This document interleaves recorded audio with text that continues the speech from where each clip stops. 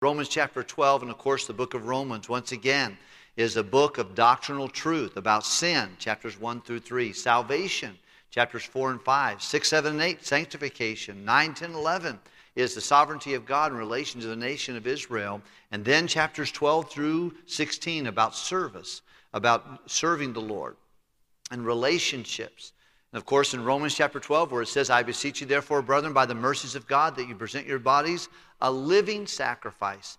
First of all, the relationship that must be first and paramount and foundational is a relationship with God. Then, verse 3, he said, I want you to have a right relationship with yourself.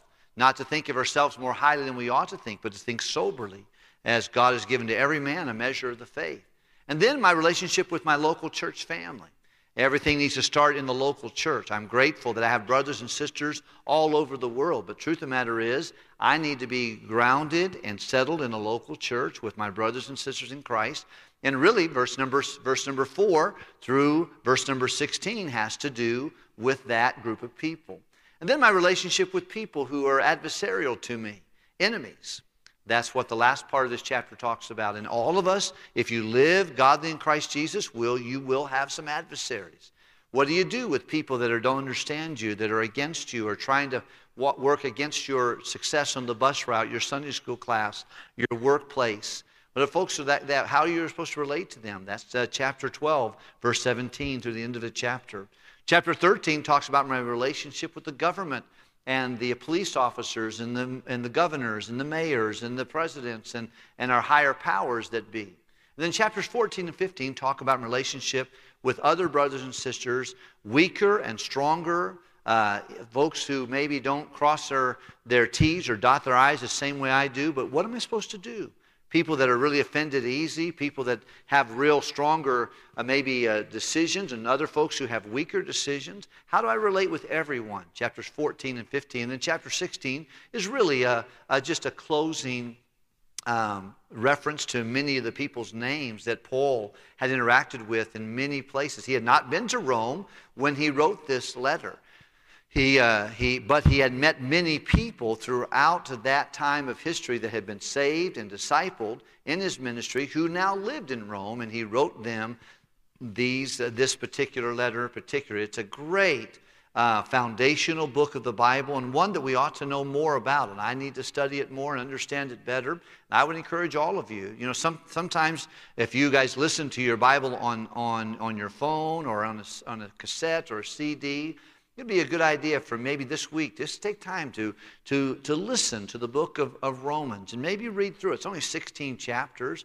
You could do 4 chapters a day and finish it in 4 days. Or you can maybe do 8 chapters a day and finish it in 2 days. Do it if you have 8 days, you can finish 2 chapters a day and just absorb and think about sin, salvation, sanctification, the sovereignty of God in relation to his nation, and then service, and then let it absorb in your heart and life. I think it'll be something that can be a blessing to you.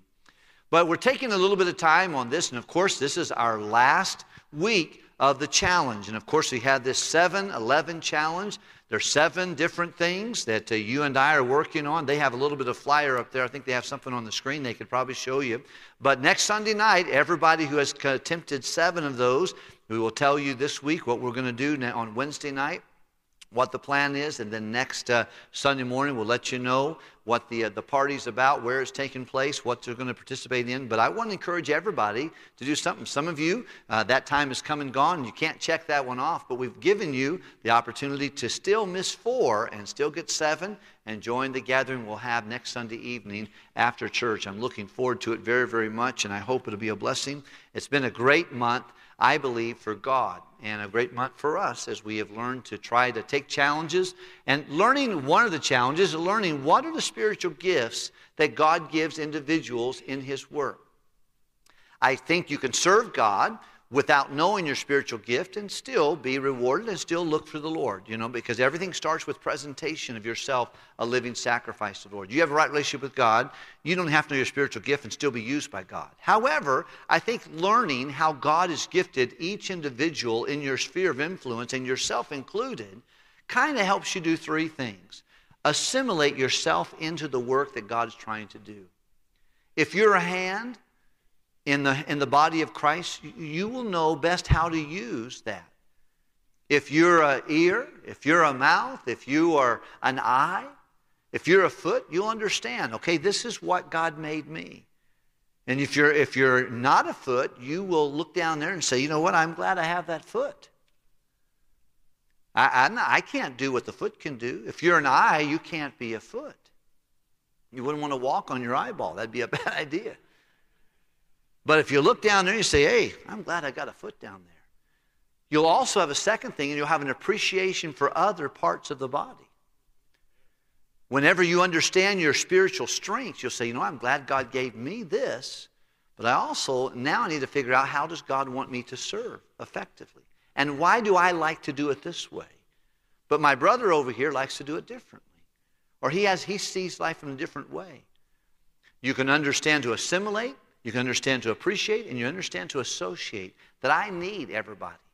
There's no way any of us would have had an effective youth conference if all of us had the same gift. We need diversity.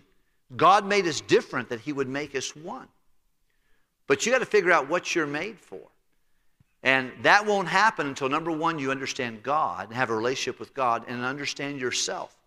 Not to think more highly of yourself than you ought to think, verse 3, but to think soberly, okay? Why did he leave me on the planet? How long am I going to be here? I don't know. But while I wait for his Son from heaven, or for him to take me into heaven, I need to exercise wisdom regarding my spiritual strengths. In chapter 12, verse number 6, we see he introduces us to several. Several we've already covered, and that was the first one. In verse number 6 is prophecy. Let's look at it if we can, please. Chapter 12 and verse number 6. Having then gifts differing according to the grace that is given to us, whether prophecy, let us prophesy, according to the proportion of faith. And of course, with each of these, he's going to mention prophecy. And I'll just tell you generally things I have learned and have observed. I'm not right about everything, but this is just my perspective based upon the reading and studying, and as I look at this passage of Scripture. I've had sweet friends tell me, Pastor, you're all wrong about this spiritual gifts. I don't believe that's really a biblical thing, and I'll let them keep their opinion. To me, I feel like it helps me understand who I am and who everybody else is. And a prophet is somebody who is passionate about truth. They're very passionate about things that are right and how we can get it done right. And we need that. It's a lonely gift, and most of you don't have it. It is I think, a somewhat of a smaller gift. But whatever the gift God gave you, you need to operate it within the sphere of the Holy Spirit of God in inertia. Holiness and yieldedness to the Lord. Really, if we can, number one, exercise honesty. Number two, exercise humility and pursue holiness. You're gonna knock them dead with whatever God's called you to do. But a prophet is very important to the church. It keeps it right. It points out things that are wrong. It's very sensitive to truth. Usually prophets are great soul winners. They're very faithful about wanting to get the gospel out. They're the ones who have tracts. They're the ones who are confronting people, and they're very good foot soldiers for the Lord as a general rule under the influence of the Holy Spirit of God. And we need them. The church needs them. If a church ignores its prophet or gets rid of its prophet, it will go down a left-hand route real fast and find itself in the ditch of unholiness and false doctrine. The next gift that God gives us is the gifts of helps or service. In my personal opinion, this is probably the gift that God has given most people. There's more servants, I think, than any other gift if you want to talk about the numbers of people. Servants are people who, and by the way, if you are a prophet, verse 9 tells us their admonition. Let love be without dissimulation. Hate the evil, but love the good. Exercise balance. Don't just go around pointing out, you got a problem. You're wrong. You're wrong. That was wicked. You're terrible. Don't just go in. You got to exercise. Okay, if you see something wrong, we need to address it. It needs to be brought up. This week I had several people come and tell me things that they feel like our church needs to do better or things they saw wrong that need to be corrected. It happens in any given week. And there are some times where I get frustrated, maybe, because some folks are they're always telling me negative things. But they don't see any positive things. Okay, and I don't mind hearing negatives, but occasionally it'd be good for them to see through the other thing. And the Bible tells us, look, if you're a prophet, let your love be without argumentative spirits. Yes, hate the evil, but love the good. That's the admonition God gives to the prophet. To the servant, he says to them, listen, if you're a servant, serve. Find your role and play it. Don't try to be a chief if you're an Indian. Say, okay, here's what I'm good at. Here's what I like to do. And this is exactly, I think, the admonition. At the same time, don't think you're killing the big one. Everyone else is a bunch of lazy bums. That's what he says in verse number 10. Look at it with me and read it out loud with me, would you please? Be kindly affectionate one to another with brotherly love and honor. He said, look, if you're a servant, rejoice and love your brothers and sisters. And don't feel like you are the only one that's killing the big one and everyone else is just playing in the wading pool. You need to understand and appreciate those who are working with you. Be kindly affectionate, tender-hearted, preferring one another. Brother Wes Wilson, of course, somebody who's really been a hero of ours, especially during youth conference, fighting cancer, having to do weekly chemotherapy. I don't even know how he is sustained apart from the grace of God. I saw him this afternoon going to the dumpster and throwing things out. But among other things that Brother West is, he's a servant. But he said, Pastor, we got to give some commendation to the Better Roads Recovery man. Oh, he said, we could not have done this week were it not for the servants of Christ in the rescue mission and the Better Roads. These guys took another level of commitment. You know what he's doing? He's serving. He's throwing pizza boxes and in the dumpster himself. But he said, I tell you what, don't even talk about me. Just tell the Better Roads Recovery guys, those guys are doing a great job. You know, that's a biblical attribute. It's something that God wants us to do. So we talked about the people who are prophets. We talked about the people who are servants. We talked about the people who are teachers. Look at the passage of Scripture again, verse number 7. Or ministry, wait in your ministry, or he that teacheth on teaching. And we spoke about that. If you were to talk about who would be a prophet in the Bible, I think probably Peter would be a good example of a prophet. He was preaching at Pentecost. He was passionate about getting the gospel out. He was also he'd find himself in argumentative situations sometimes. And I think sometimes a prophet can do that if they're not careful. Then we find the ministry, maybe Timothy of the Bible might be a good example of someone who didn't want to be in charge. He just wanted to help Paul. He got into this thing to help Paul, and when Paul would say, hey, I'm going to go over here, I need you to stay here, he'd say, no, I don't want to be in charge. He said, I besought thee that you abide still at Ephesus. He had to plead with him and beg him to stay and organize the church at Ephesus. And by the way, his work in Ephesus, that church, 30 years after Paul went to heaven, it was still going on, and John writes to it. Because he was a watchdog for doctrine. Because doctrine determines destiny. And he said, you need to do that. But a teacher might be the Dr. Luke that we have talked about in the book of Luke and Acts. He definitely documented things. He wrote things down. He saw things, analyzed those things. We talked about that in previous lessons. But I think it would be good. But if you are a teacher and you do like to get the facts, you want to know what's going on and how, and you understand completely things, you analyze what's being said somewhat. If someone gives a statistic, you want to find out, is that true, and work on that, or some new thing comes, you're interested in how that happened and how it came about, that's great. Most teachers love their books. They love to sit in studies and read and analyze. They have the laptops. They're working on things. You know, when you want to learn about Bulgaria, they're the ones who go into Google. Okay, they want to find out. Hey, I'm doing that after church. I want to find out about that country. That's our teachers. And that's fine. That's great. However, there is admonition to each of these. Let's look at verse number 11, if we can, please. To the teacher, here's the admonition. Read it with me. Not, but fervent. The challenge here is to stay active and don't find yourself comfortable with books at the expense of serving in the ministry. You know, we find some folks who no doubt were teachers in our church. They are gifted. They can. Boy, I've got some men. I hate to even mention them to you because there's so many others. But boy, you just throw out an idea, and 15 minutes later they have a whole page typed up with several references you can check out. Like, how did you do that? It would have taken me an act of Congress to get that together. And yet they can just kind of put it together so quickly. They break down ideas quickly. But it's wonderful to see them at times taking folding chairs and folding up things and giving lunches to kids because it's part of the business. You can't say, well, no, I'm a teacher. I just do my studies and I hope everybody else gets a good time out there. No. You need to be fervent in spirit, serving the Lord. Brother, Dr. Cowling's out there with his family, but here's a guy who's just a brainiac, but has been on a bus route for 50 years. Still on a bus route.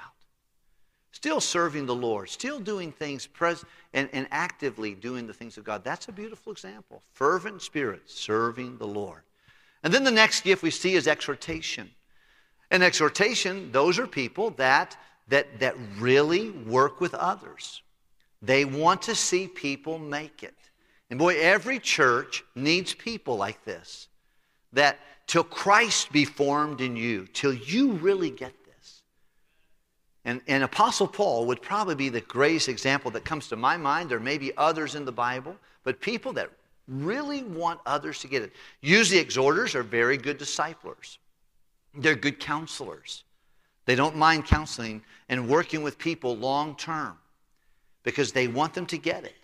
And we find that that's the case. And how I thank God for people like that help the hurting, that work with people, that they want them to get this. They'll sacrifice time. By the way, when you find your spiritual strength and you exercise it, you can be physically tired but spiritually energized. You can do it in tiredness. To a servant, tiredness doesn't seem to matter. It's just, this is what I get to do. This is what I can do. This is what I get to do. To someone who's an exhorter, they find that they still, when people mess up, they still want to work with them. They want to help them. They're going to make it. I know they're going to do it. And of course, the admonition to the exhorter, someone who works with people, is found in verse number 12. Let's read it together. Can we please? Here's the exhortation. There's three things they're going to need to have. Number one, to be able to rejoicing in hope, patient in, and continuing instant. How? He said, look, if you're going to exhort and work with people, you've got to be rejoicing, not in what they are, but what they will be. You've got to rejoice in the process of their development. You've got to say, this is not who they are, this is what they're going to be. Just a few moments ago, Brother Eddie reminded us, wouldn't it be great if 15 years from now, people who went to youth conference this time are now going to the mission field, coming back and showing us pictures of what God has used them to do, and people saying, I got saved. I got saved. People who work with them say, I could see Dave Murhowski doing that. I can see young people that were standing. Some of you who are exhorters, you saw all those kids line up on here. You think, oh man, boy, I hope they'll work with them. That'd be great. I can see that kid, that young person. And I use one name. I can name a lot of people. But boy, as I listen to young people pray, and Josiah Rodriguez and Noah Hollahan, then some of our many precious girls, I could just see. I can't wait till one day to see what God develops in them. But you know what that's called? Rejoicing in hope. And then patient in, I got to keep working through setbacks and frustrations. How many of you ever worked with someone, you saw them get saved? And I was praying for my friend today, two friends, that they got saved. They were taken off like a jet. And now I can't get a hold of them. I think they're getting my text, but they're just not letting me know they're getting my text. I'm thinking, what happened? What's difficult? Well, there's a tribulation coming.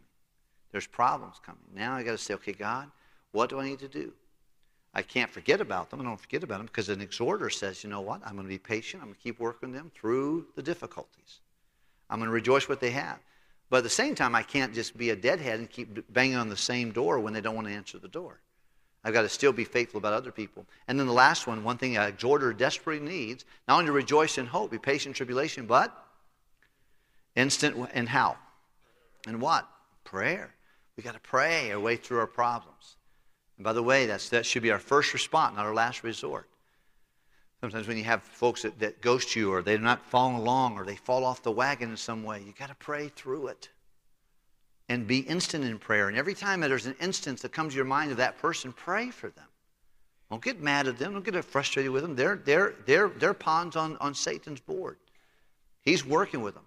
You might remember whenever God's people were given a chance to get out of Egypt, a blood sacrifice brought them out. But as they went away, what happened to Pharaoh? He said, get them out, go, go. And they spoiled the Egyptians. And after they got a ways away, what happened? He changed his mind. And he wanted to go out and get them, pull them back, get them back into Egypt, enslave them again. He couldn't take them to hell because they had been a blood sacrifice to me, but he wanted to pull them back in to the world. And boy, you find that, if you work with people long enough, you'll find that to be the case. By the way, it's important that baptism takes place. There needs to be a crossing of the Red Sea somewhat. That's an important thing. And oftentimes Christians who rebel in areas of baptism, I'm so glad to see Sam and Benjamin over here. Both of them are here on a Sunday night after getting baptized this morning. That's good. There's a commitment made. I saw both of them walk out, and boy, they're as happy as they didn't know any better because they had pleased the Lord. But it's a good thing to help your converts get saved and then get baptized. It helps them. It doesn't mean they're going to be perfect going forward, but it's a big decision for them to be made. Then we look at tonight real quickly at the giver. Look, if you would please, at the next verse of the Scripture, verse number 8. He that exhorteth an exhortation, he that giveth, let him do it how? Simplicity. And this is a challenge. And I will just say these are some great things. And there are sweet people in every church who have been gifted to give. This is what really butters their bread. They look at everything in somewhat of financial ways. Here's a couple things that a giver might have. And you know, I think, first of all, they see and get the blessing of good investment.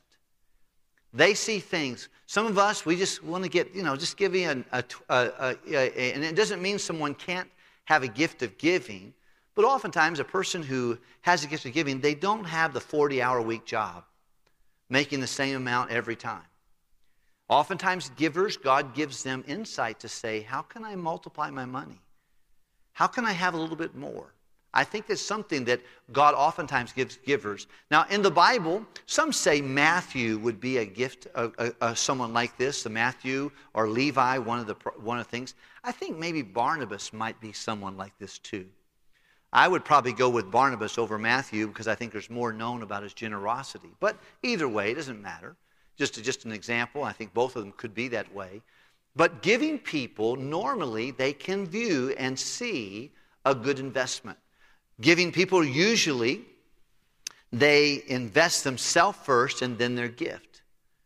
They're vested in themselves. By the way, I think it's very important. Someone who can just write a check, oh yeah, I'll just do that. I'll just do that. That's not what God wants.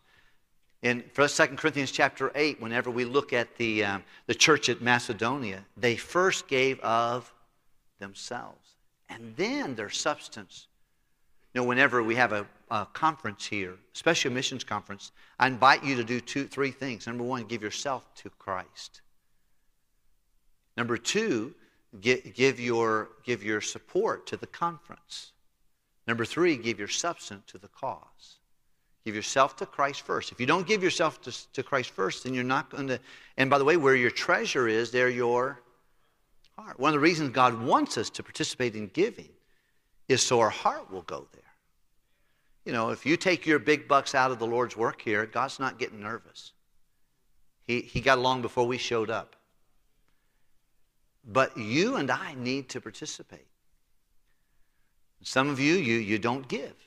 I don't know who you are, but it grieves me when people will suck God's air, enjoy God's blessing, have such blessings given to them, and they just can't get over giving 1 dime of every dollar to the Lord. And then they go around complaining, I don't have anything. I remember one time sitting with a guy, and he just told me I was wrong on giving. It's Old Testament. And then he proceeded to tell me about 17 things going wrong in his life financially. What would you do if you couldn't pay your mortgage? I said, I never had that problem. It just seems like I never had a lot of money sitting around, but whenever it came up, God gave me this meat. And I wouldn't dream about stealing from God. Good night in the morning. That's just about the dumbest thing a person can do, in my opinion, unless you have a different Bible you're marching to. Giving is something God expects us to. Everyone, giving is a must. But to the giver, there's special things about that. They give of themselves first, And then they give to the cause. And I think it's often, sometimes occasionally, a giver not submitted to the Lord will just think he's killing the big one because he can write a check and send it down every once in a while. You know, God doesn't want your money, he wants you. And giving is not God's way of raising funds, it's God's way of raising children. If people fail to give, they're just a casualty getting ready to be, a casual Christian getting ready to be a casualty. You got to get in on that. And it grieves me when I find people that don't have that interest. And I'm not sure. I'm not here to criticize. I don't even know who you are. But you know. Well, I'm going through a lean time, so I need everything I have.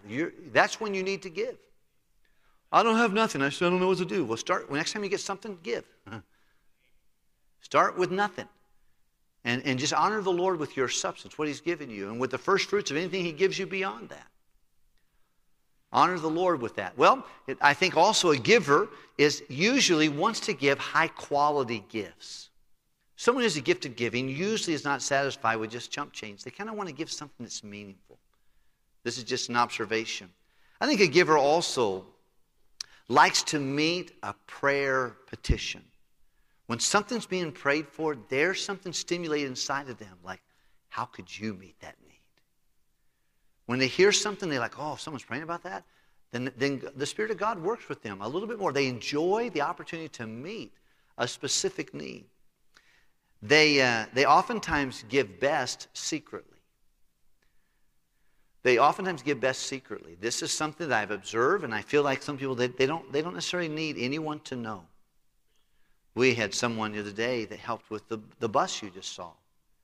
And they said, Pastor, this is just between you and me and the fence post. I really don't want anyone to know. I know God laid on my heart to do this, but I don't want anyone to know. Well, you know why that person is? They're a giver. And there's nothing wrong if someone do.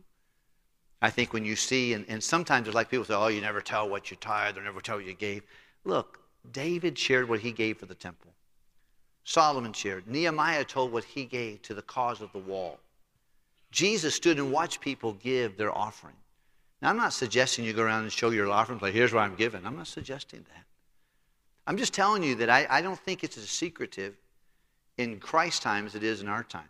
However, when our giving with one another are alms, I don't think it's wrong for a man. I mean, I had a very sincere man speak to me recently. He said, Pastor, I started thinking about this. I have gone many years somewhat less than generous in my giving, but God has stimulated me in my senior years of life to try to do something when God points out a need to give to it. And there's something inside of me that wants to tell other people, not for my own accolades. I don't really care about that. But I don't want people to wait till they're my age to give. Because I have learned to give, and you know what? God seems to have a bigger bucket than I do. I committed $200, and I just got notified that I'm going to get $800. God tripled my increase. When I commit $200, then I get $800. Because I told him I was going to give this for this project, and it's like it was in a few days I found I'm getting an X amount of dollar an hour raise at my job. I didn't know that was coming. It's crazy. I begin to say, and I feel like I'm just growing in this, but I want to tell other people, look, here's what God did for me. I want to encourage you to do it for you. I don't think that's wrong. We're supposed to consider one another, to provoke one another to. What it would be wrong is like, hey, man, I tell you what I did. I helped that person. What I said to this man, I said, I think probably you don't need to tell the details or who you helped. You might want to just say, this is what God laid on my heart to do. How much money it was, who it was is not important. But I'll just tell you, God gave through me what he would not give to me to do that. And I would encourage you to look for ways in which you can do it. I think it's a good idea. He's not trying to puff up himself, not trying to brag about that. He's just saying, I found out just recently about one of our servants of Christ who did something very extravagant to help another brother or sister in Christ. And I thought to myself, I didn't know that.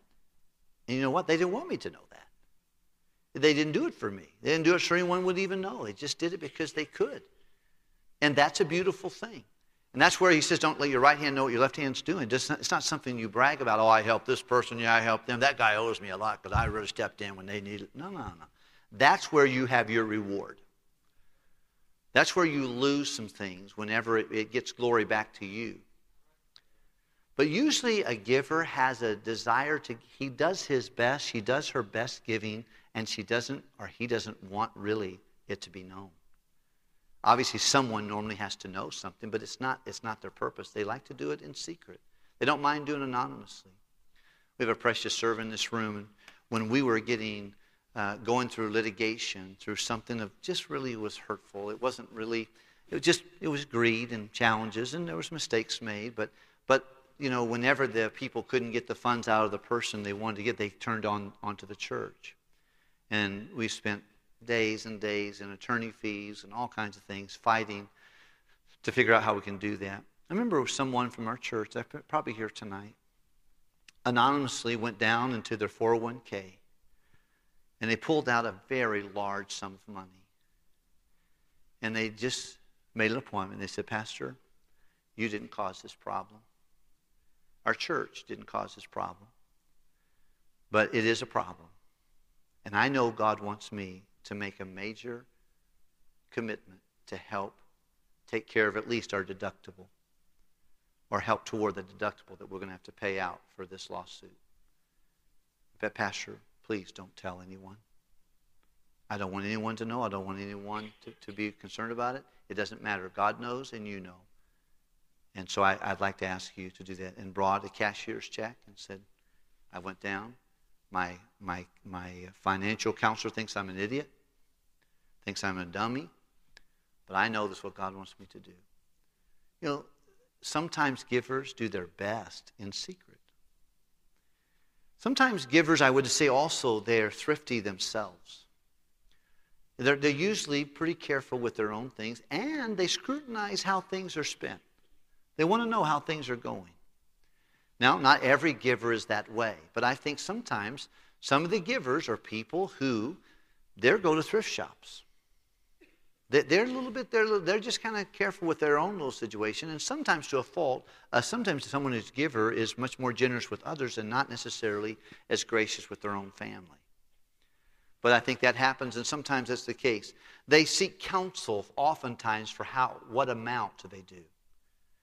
And I've seen this a little bit where someone who's a giver, they want to give to everything, but they oftentimes find someone and say, I'm thinking about this, what do you think?